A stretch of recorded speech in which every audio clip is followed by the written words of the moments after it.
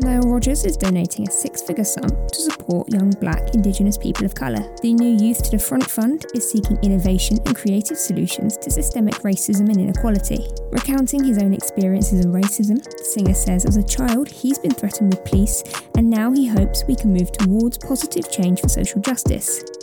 System of a Down's drummer says the band is very unlikely to make new music. Speaking at last week's Download TV event, John Doymayan says there's egos involved and stubbornness that means little chance of future releases. But he says even though certain members have been blamed in the past, it still takes all four to make or not make music.